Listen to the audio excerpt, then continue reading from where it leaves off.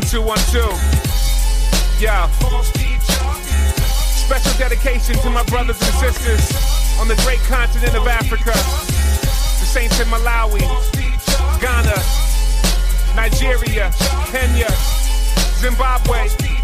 Don't be deceived by what America's sending y'all, man. Let me begin. While there's still ink left in my pen, I'm set to contend. For truth, you can bet will offend. Deception within the church, man, who's letting them in. We talked about this years ago. Let's address it again. Yeah, and I ain't really trying to start beef, but some who claim to be part of the sheep got some sharp teeth. And cats get mean when you criticize them, but Jesus told us Matthew 7:16 we can recognize them. And God forbid that for the love of some fans I keep quiet and watch them die with their blood on my hands. So there's nothing left for me to do except to speak to you in the spirit of Jude 3 and 2 Peter 2. And I know that some will label me a Pharisee, because today the only heresy is saying that there's heresy. Out there to be specific and drop some clarity on the popularity of the gospel of prosperity. Turn off TBN, that channel is overrated. The pastors speak bogus statements, financially motivated. It's kind of like a pyramid scheme. Visualize heretics Christianizing the American dream. It's foul and deceitful, they're lying to people,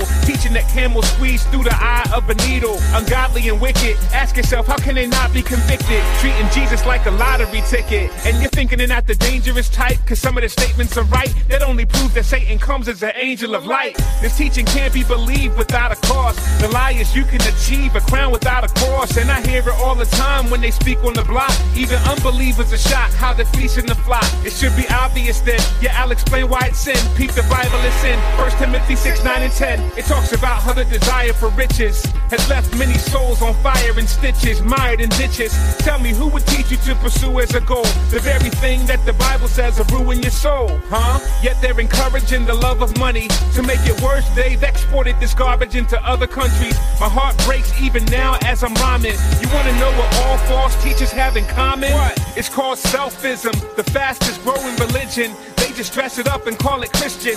Don't be deceived by this funny biz. If you come to Jesus for money, then he's not your God. Money is.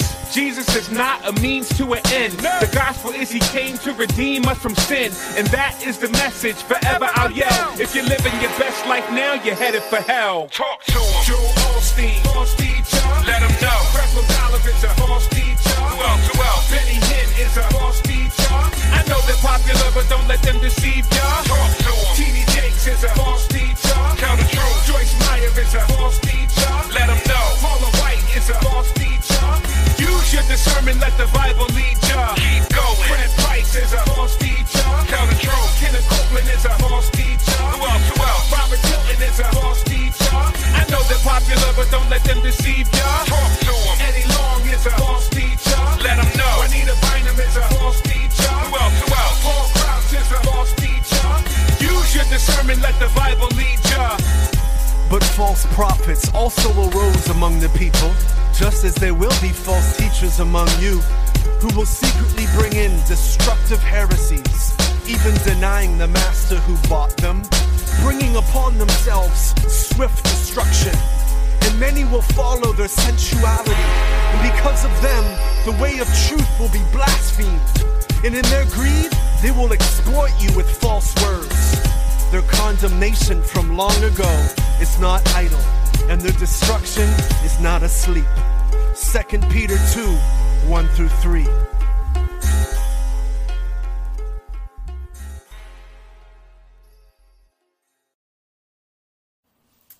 Hello, dear listeners, and welcome back once again to another exciting episode of The Forge as we continue our study through the book of Jude.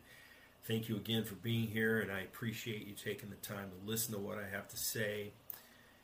It's very humbling when I think about the fact that there are actually listeners all over the United States and all over the world. After all, I'm just a guy with a microphone taking us through the Bible. I am no expert. I am a student of the Scriptures, but I am compelled to keep doing this. May God bless it and use it in some way for His glory. That's my prayer. So we are continuing on with our inversion pattern here in the book of Jude, and we are on verses 17 through 19, where we are going to find false apostles, I'm sorry, not false apostles. Let me try that again. Apostates described. Apostates described. And this mirrors what we saw in verse 4, and that's what we mean by an inversion pattern. By now you've probably caught on. If you've been following my pattern, you know that the themes are repeated through the book of Jude in reverse order. And that's what I mean by inversion. So, the same theme which was brought up earlier is now brought up again here. So let's read and hear the words of the one true and living God, and may He bless both the reading and the hearing of His word. Jude 17 through 19. But you, beloved, remember the words which were spoken before by the apostles of our Lord Jesus Christ, how they told you that there would be mockers in the last time who would walk according to their own ungodly lusts. These are sensual persons who cause divisions, not having the Spirit. I do want to jump right into something here, and there's a phrase that Jude uses, last time. Last time. We see this term being used throughout the New Testament, sometimes called the last days or the last time. And there was a time when I believed in what is called the pre-tribulation rapture.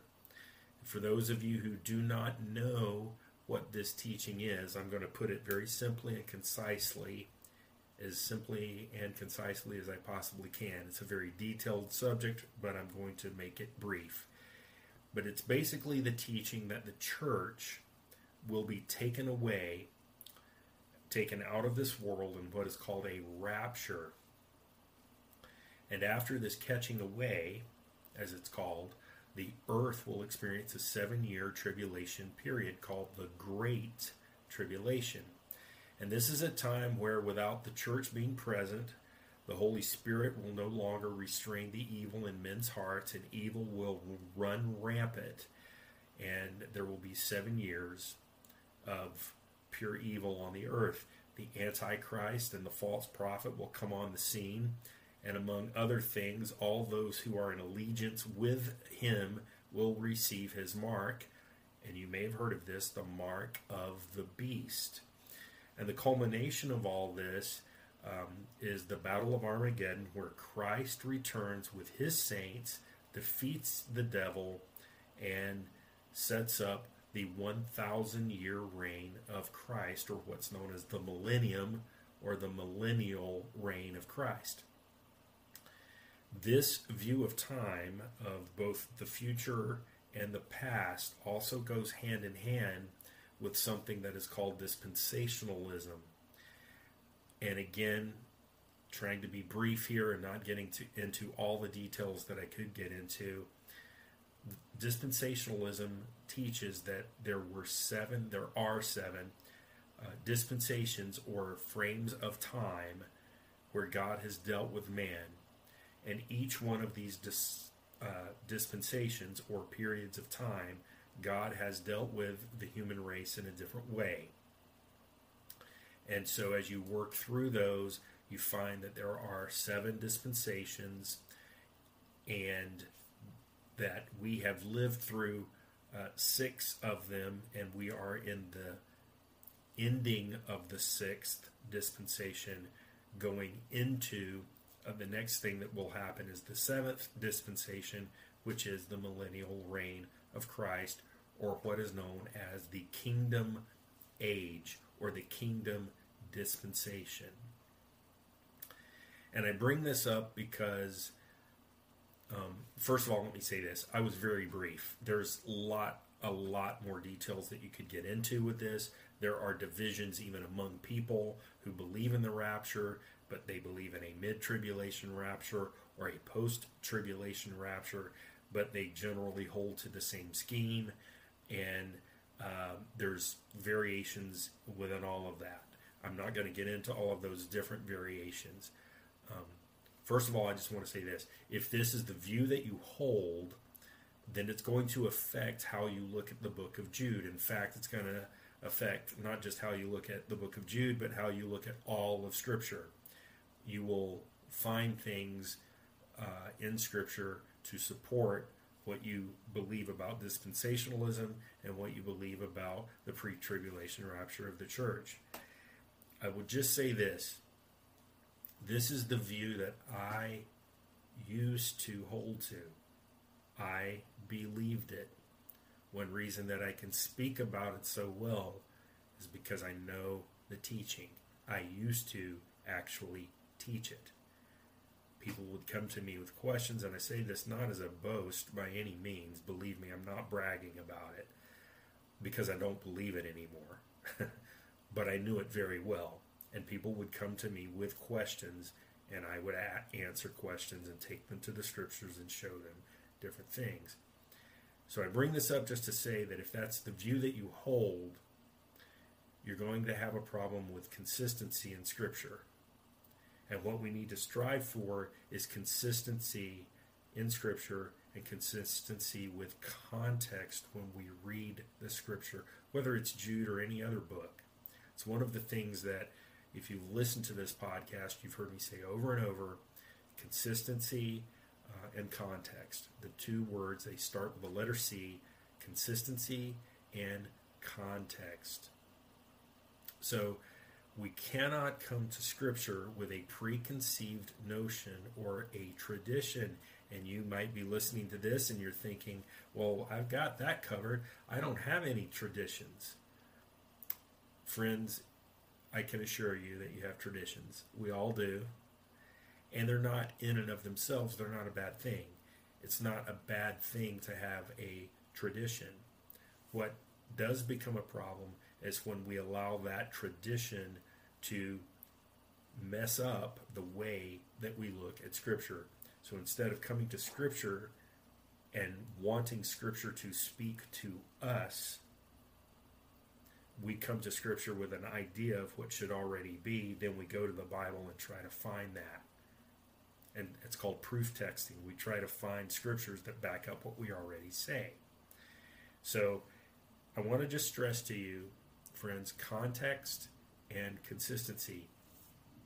And I just want to challenge you. If you think that you don't have a tradition, I want you to examine your heart and your mind and your life.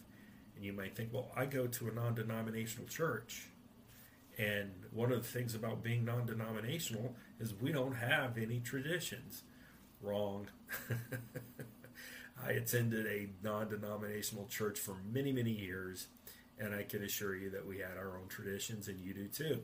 So let's be honest about it. Let's put it out there. We don't have to shy away from it. We all have traditions, myself included in that. So in our walk with Christ, though, what we want to strive for is that He would help us to strip away tradition, to strip away false teaching, and that we would know what God has spoken, not what our tradition tells us.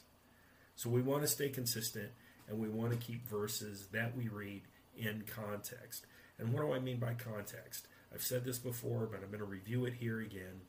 We mean, what was the original audience? What was the culture? What was the background and culture of the author?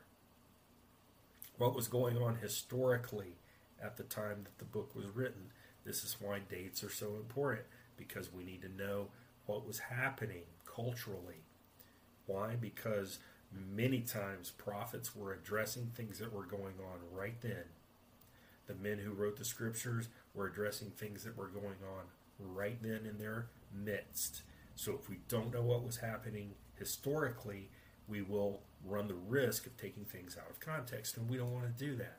Now, we need to use the Bible to define the Bible. That's one of the things that I mean by consistency and context. So I can't just pull a Scripture out and make it say whatever I want it to say. So I'm going somewhere with this. Remember, I started with that phrase last time. My second reason for bringing this up is because I no longer hold to the pre-tribulation view that I held for the vast majority of my life. And I was dispensational. And what I didn't realize, what I didn't know at the time that I was taught these things, is that there were different views. In fact, when I first began to learn that there were different views, I dismissed them because I could not get past my tradition. It made no sense to me. I had no idea how people could look at what the Bible said and come up with something that was not dispensationalism or not pre-tribulation rapture. That's how much I believed it. Now, maybe maturity, maybe getting a little older, maybe the Holy Spirit working in my heart and in my mind, I began to re-examine Scripture. And one of the things that happened when I went to seminary, I went into seminary and I prayed, Lord, I just want to hear what God has spoken. So please strip away from me the things that I hold to that are not in Scripture. Friends, that's a scary thing to do. It was scary for me because I knew as I was praying that prayer that there were things that I was going to have to come to grips with. I was going to have to wrestle with it. I was going to have to search it out. But I wanted to know not what I thought about what God said, but what did God speak? And so I encourage you to take that step and say, God, help me. Help me let go of things that are not from you. So you might be wondering, well, James, what do you believe in today? I mean, if it's not the pre-tribulation rapture and if dispensationalism is all wrong, then what do you believe in? So glad you asked. I believe, and I'll just put this right out there because I really don't care what other people think about what my beliefs are. I believe in what is called post-millennialism. I believe that if you read the Scriptures, and if you didn't have anyone coming to you with charts and graphs, and if you didn't have anyone explaining to you how you can take this verse over here and this verse over here and kind of pull things out of context and make it fit into a pre-tribulation rapture and dispensational scheme, there's no way that you would come up with that yourself. You might come up with a couple of things because there are elements of truth in it, but you wouldn't come up with a whole scheme. In fact, if you do some research, you're going to find out that these ideas came out of the 1800s, primarily in the West, primarily in the United States, and there was a lot of confusion and a lot of false teachings that came out of that time period in our nation's history here in America. The Latter-day Saints came out of that. The Seventh-day Adventists came out of that, predicting a time when Jesus was going to return. Ended up not happening, so they had to change their doctrine. Same thing happened with the Jehovah's Witnesses. All of these false teachings and cults came out of a time period in our nation's history when people were looking for the last days. Okay? It doesn't mean that if you still hold to pre-tribulation rapture and things like that, that you are in a cult. That's not what I'm saying. I was not in a cult when I believed in a pre-tribulation rapture, but my only point is it was during this time in the West, primarily in the United States, in the century of the 1800s, where there was this fervor, really, to find out what was going to happen in the latter days. And you have men like Scofield and others. Scofield is just the one I'm going to point to, but there were others, and they came up with this idea that had never been taught in church history before.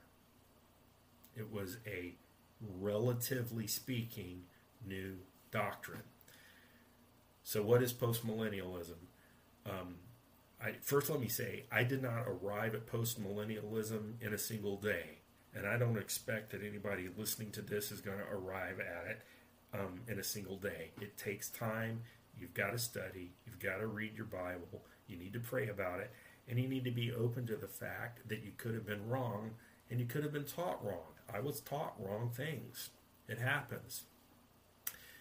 Basically, postmillennialism says this. And again, I'm being brief because you could go into this stuff for hours and hours and hours, and I'm not going to do that here. But to be brief about it, I would point you to the last few verses in the book of Matthew, where Jesus says, before he leaves, Jesus said what? All authority has been given to me in heaven and on earth. He did not say, all authority has been given to me in heaven, but you guys are going to have to wait a little while until I set up my millennial kingdom after the rapture and after the great tribulation. I'm going to come back, and then I'll set up, and then I'll have my kingdom. That's not what he said. He said, all authority has been given to me in heaven and on earth. And then he follows that with, therefore you, talking to his disciples, go and make disciples of all nations, teaching them to observe all the things that I've taught you, baptizing them in the name of the Father and the Son and the Holy Spirit.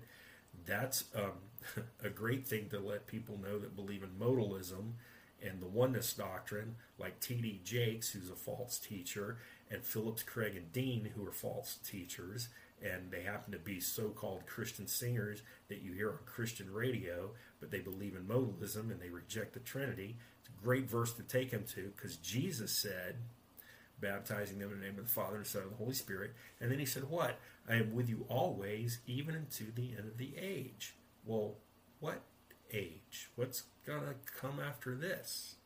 Right? In other words, the end of time. He is with us now. Where did Jesus go? Well, the Bible tells us that he went and he now sits at the right hand of the Father. He is now ruling and reigning. Not at some point in the future, but he reigns now. And I could go on, and I've already spent more time on this than I wanted to. I would encourage you to go read the Sermon on the Mount. Listen to what Jesus says there. He said, what? This generation, in other words, the generation that Jesus was talking to, is not going to pass away until these things come to pass. Something to think about. So I encourage you to look not only at church history, but also look at secular history. See what was happening in Rome at the time whenever Jesus said these things.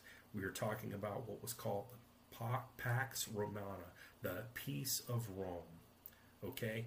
It was a time of peace, and I would also encourage you to read some of the things that Josephus says about the siege of Jerusalem and all the things that happened there. So, point is, I no longer believe in a pre-tribulation rapture of the church. I believe in what is called postmillennialism, and that means Christians that you and I are supposed to get out there and do what Jesus told us to do, which is to go proclaim the gospel, make disciples of all nations. So the question has come to me, and the reason I bring it up, and the reason I'm bringing it up here, is because the question has come to me, James, are we living in the last days? And my answer to that is, yes, we are living in the last days, but I am probably not defining it the way that you are, because we have been so infested with false teaching in the West. We've been infested with Arminian thinking, not Calvinistic thinking. We have departed from the Reformed faith and Reformed theology, I should say. And most Christians, or people who call themselves Christians in the United States, have believed, I am in the minority, most of what are called evangelical Christians believe in a pre-tribulation rapture of the church. And they believe that because that's what they've been taught. So are we living in the last days? Absolutely we are. Does it mean the same thing to me that it probably means to most of my listeners right now? No, it doesn't. It means something different to me. And I will explain. I believe that the last days began at the birth of the church in Acts chapter 2. And if you go back and you read Acts chapter 2, you will be able to see why I've come to that conclusion if you strip away your tradition and read what the Bible says. So since that time, we have been dealing with things which Jude warns us about here. We are in the last days. Jude was in the last days. In 1 Peter 1:20, it says, "He indeed was foreordained before the foundation of the world, but was manifest in these last times for you." Well, who's Peter talking about there? He's talking about Jesus. Jesus was foreordained, which is an interesting word that you need to do some research on. He was foreordained before the foundation of the world. When did this happen? Before the foundation of the world. But he was manifest, meaning that he was fully revealed at what time? In these last times. So Peter was saying, we're in the last times, and that was 2,000 years ago.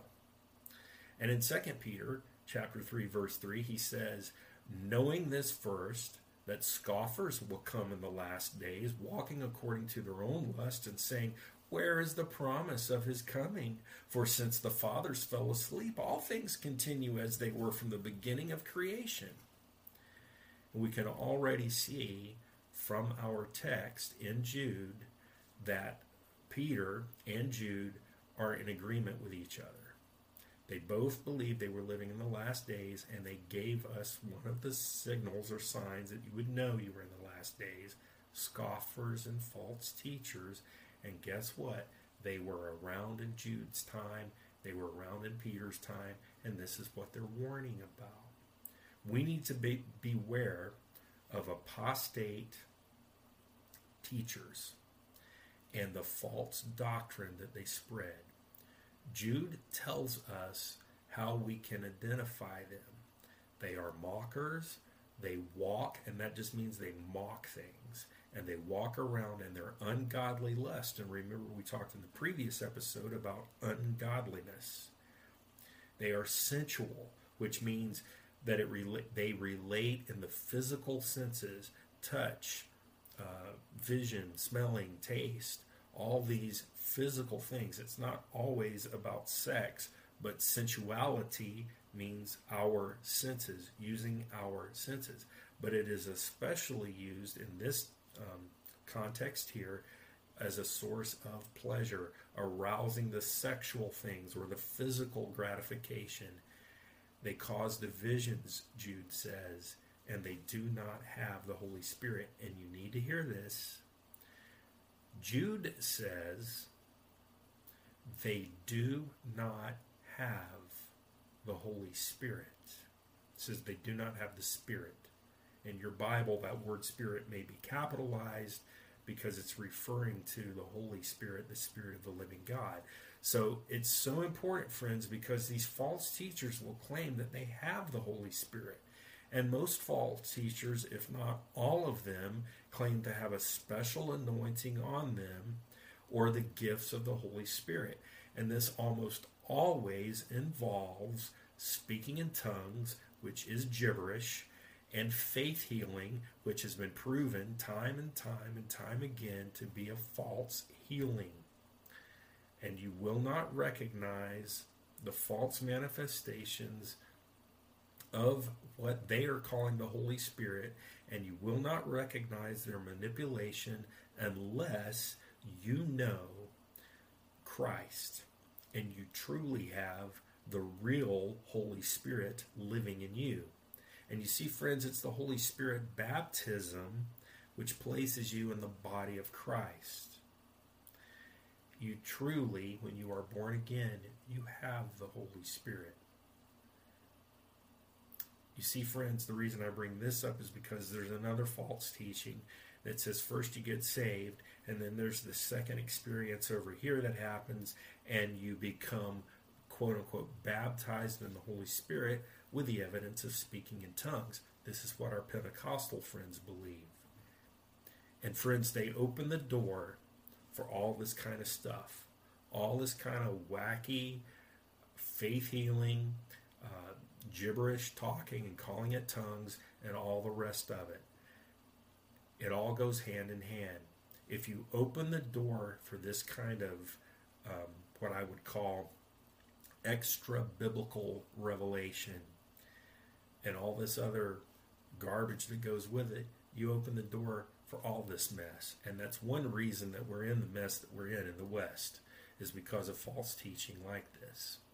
So, are we in the last days? I believe that we most certainly are, just as Jude was in the last days, just as Peter was in the last days. We are in the last days, but it's a very open term. It does not mean, time to our God. Look, when we covered the book of Genesis, just in the book of Genesis alone, we covered 2,000 years of human history. So you're thinking, well, it's been 2,000 years since Christ, right? The church has been around for 2,000 years. You've been preaching Christ for 2,000 years. When does the end come? Well, look at what Peter said. In the last days, they're going to ask that question. Where's the promise of his coming? Nothing has changed since the fathers fell asleep, meaning people have died. And it just keeps going, and the same thing over and over again. Hey, where's the promise of his coming? And you can almost hear people doing that sarcastically. Friends, Jude has some instructions for us here, and that's what we need to get into. So he does have instructions for us here on the last days. I've never been there, but there's a museum near Munich, Germany, and I've been all over the world, but this is one of the places I have not been. And it highlights, I'm told, through photos and displays, and I actually saw, there was a YouTube video posted on this, highlights through photos and displays the horrific years of the Dachau concentration camp of World War II. And at the exit of this museum, there's a sign that says, "Those that do not learn from history are condemned to repeat its mistakes." And I believe that Jude would agree with this. Why? Because he has cited historical sources thus far in the book of Jude. He brings us stories from historical examples.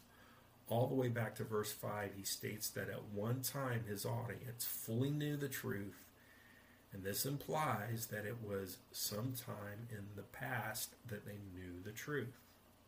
But now they've slipped a little bit, and Jude reminds his readers of Israel's past, and he uses the words long ago. We've talked about that in other episodes. Indeed, there is an importance to the history of our faith. And now in verse 17, Jude states that we are to remember the words which were spoken before by the apostles of our Lord Jesus Christ. He's actually commanding us to remember. In this particular case, in this particular context, he is saying, fix your attention on the past. Not just any past, but the specific things which Jesus' apostles spoke. And what did they tell us?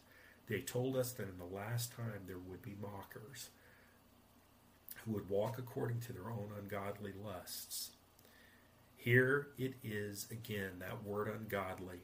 They are carried away by their passions. And you know, if Jude were to make a sign about remembering the past, like that one at the museum in Germany, it might look something like this.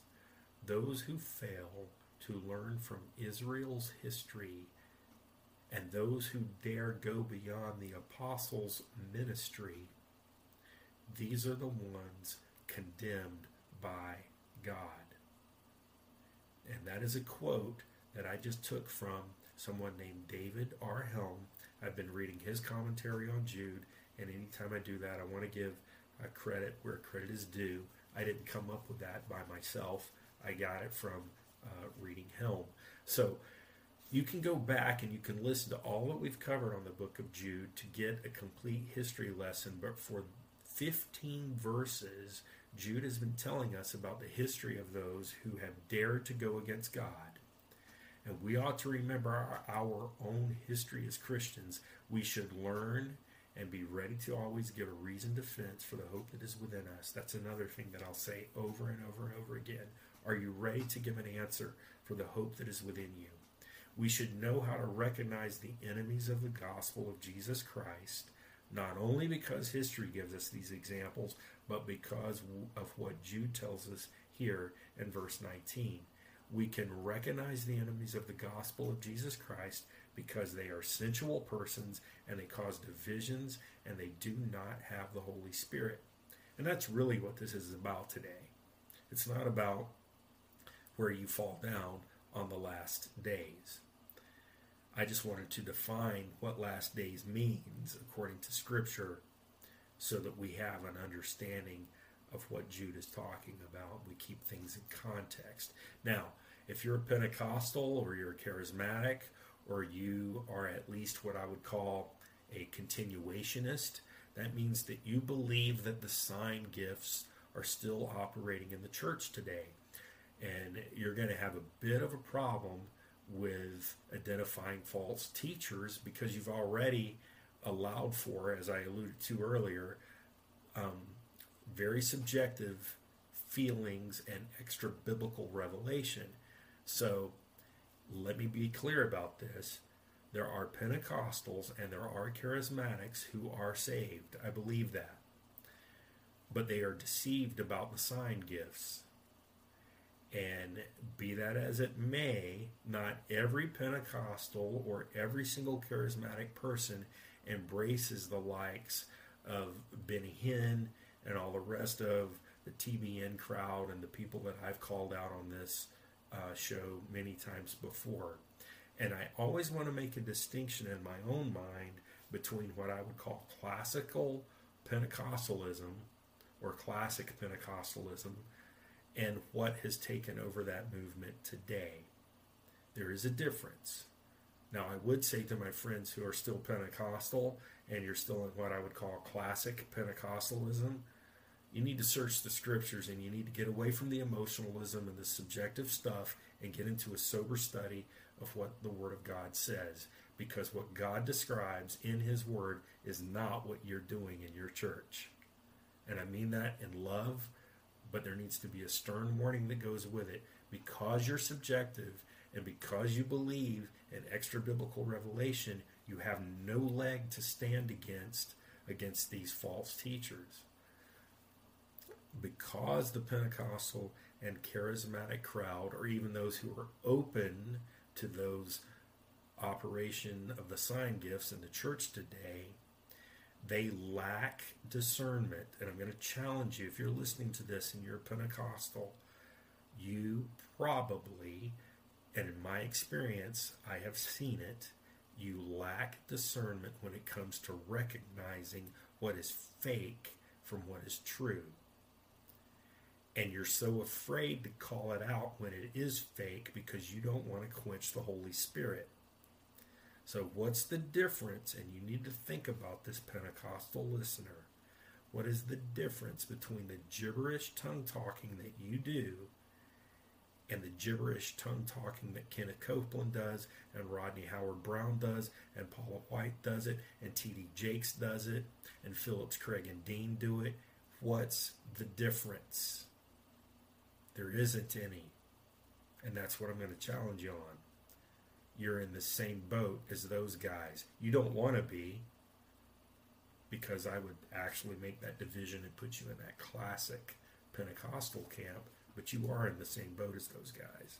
What's the difference between those Trinity deniers who are actually modalists like Phillips, Craig, and Dean and like T.D. Jakes? What's the difference between those guys and what you're doing? There isn't any difference. So, you see, friends, when you open yourself up to manifestations that are subjective, you go by your feelings, you go by your emotions, you go by sensuality. You allow yourself to be swept away by these psychosomatic behaviors when you will be led, and this is the problem with Pentecostals, even those who are in the classic Pentecostal camp, you're swept away by every wind of doctrine.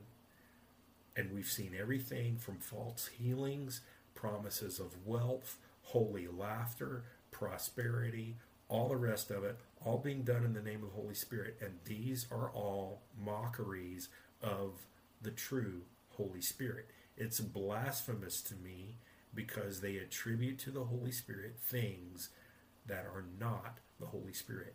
You remember when the Pharisees came to Jesus and they accused him of being demon-possessed.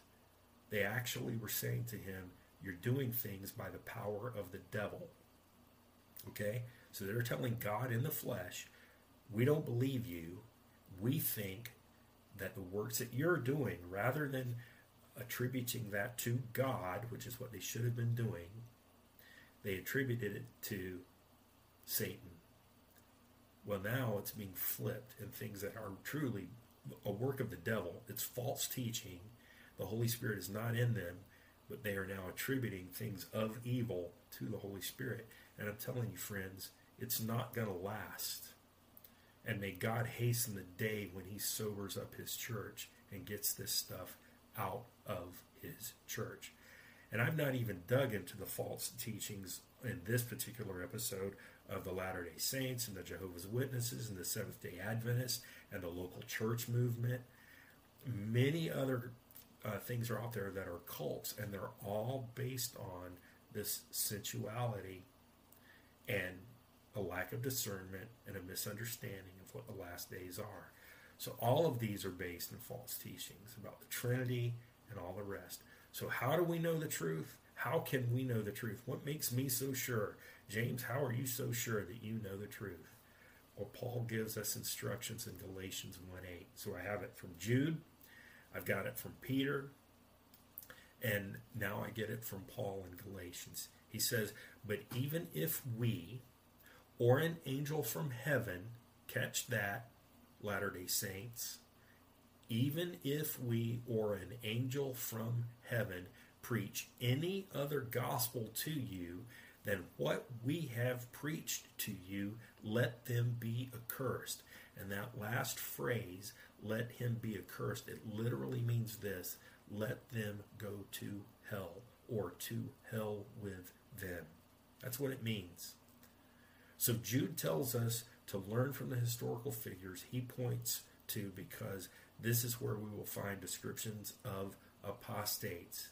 It also means we are to measure what is being said by the preacher or the teacher. In other words, measure what I am saying against what the Bible has already stated. Measure it against what the apostles taught. So with that, dear friends, be sober in your study of the Bible. Practice consistency and strive for context. If you are not a member of a church, I strongly recommend that you find a Bible-believing Reformed church near you. Get into it. Get involved in a Bible study and ask the Holy Spirit to guide you, and make yourself accountable to someone who is more mature in the faith than you are. Someone who sticks to the apostles' doctrine without all the hype and all the emotions and all the experience and all the false doctrines that go with that. So with that said, listeners, until next time, God bless you.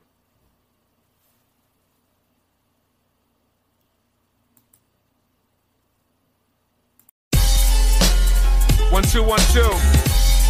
Yeah. Special dedication to my brothers and sisters on the great continent of Africa, the saints in Malawi, Ghana, Nigeria, Kenya, Zimbabwe. Don't be deceived by what America send to y'all, man. Let me begin. While there's still ink left in my pen, I'm set to contend. For truth, you can bet will offend. Deception within the church, man, who's letting them in. We talked about this years ago. Let's address it again. Yeah, and I ain't really trying to start beef, but some who claim to be part of the sheep got some sharp teeth. And cats get mean when you criticize them, but Jesus told us Matthew 7:16 we can recognize them. And God forbid that for the love of some fans I keep quiet and watch them die with their blood on my hands. So there's nothing left for me to do except to speak to you in the spirit of Jude 3 and 2 Peter 2. And I know that some will label me a Pharisee, because today the only heresy is saying that there's heresy. Out there to be specific and drop some clarity on the popularity of the gospel of prosperity. clarity, turn off TBN. That channel is overrated. The pastors speak bogus statements, financially motivated. It's kind of like a pyramid scheme. Visualize heretics Christianizing the American dream. It's foul and deceitful, they're lying to people, teaching that camels squeeze through the eye of a needle. Ungodly and wicked, ask yourself, how can they not be convicted? Treating Jesus like a lottery ticket. And you're thinking they're not the dangerous type, cause some of the statements are right. That only proves that Satan comes as an angel of light. This teaching can't be believed without a cause. The lie is you can achieve a crown without a cross. And I hear it all the time when they speak on the block. Even unbelievers are shocked how they're fleecing the flock. It should be obvious then, yeah, I'll explain why it's sin. Peep the Bible is sin. 1 Timothy 6, 9 and 10. It talks about how the desire for riches has left many souls on fire and stitches, mired in ditches. Tell me, who would teach you to pursue as a goal the very thing that the Bible says will ruin your soul, huh? Yet they're encouraging the love of money. To make it worse, they've exported this garbage into other countries. My heart breaks even now as I'm rhyming. You wanna know what all false teachers have in common? What? It's called selfism, the fastest growing religion. They just dress it up and call it Christian. Don't be deceived by this funny biz. If you come to Jesus for money, then he's not your God, money is. Jesus is not a means to an end. The gospel is he came to redeem us from sin. And that is the message, forever I'll yell. If you're living your best life now, you're headed for hell. Talk to him. Joel Osteen, false teacher. Let him know. Creflo Dollar is a false teacher. Who else? Benny Hinn is a false teacher. I know they're popular, but don't let them deceive ya. Talk to him. T.D. Jakes is a false teacher. Tell the truth. Joyce Meyer is a false teacher. Let them know. Paula White is a false teacher. Use your discernment, let the Bible lead ya. Keep going. Fred Price is a false teacher. Tell the truth. Kenneth Copeland is a false teacher. Who else? Robert Tilton is a false teacher. I know they're popular, but don't let them deceive ya. Talk to them. Eddie Long is a false teacher. Let them know. Juanita Bynum is a false teacher. Who else? Paul Crouch is a false teacher. Use your discernment, let the Bible lead ya. But false prophets also arose among the people, just as there will be false teachers among you, who will secretly bring in destructive heresies, even denying the master who bought them, bringing upon themselves swift destruction. And many will follow their sensuality, and because of them, the way of truth will be blasphemed. And in their greed, they will exploit you with false words. Their condemnation from long ago is not idle, and their destruction is not asleep. 2 Peter 2, 1 through 3.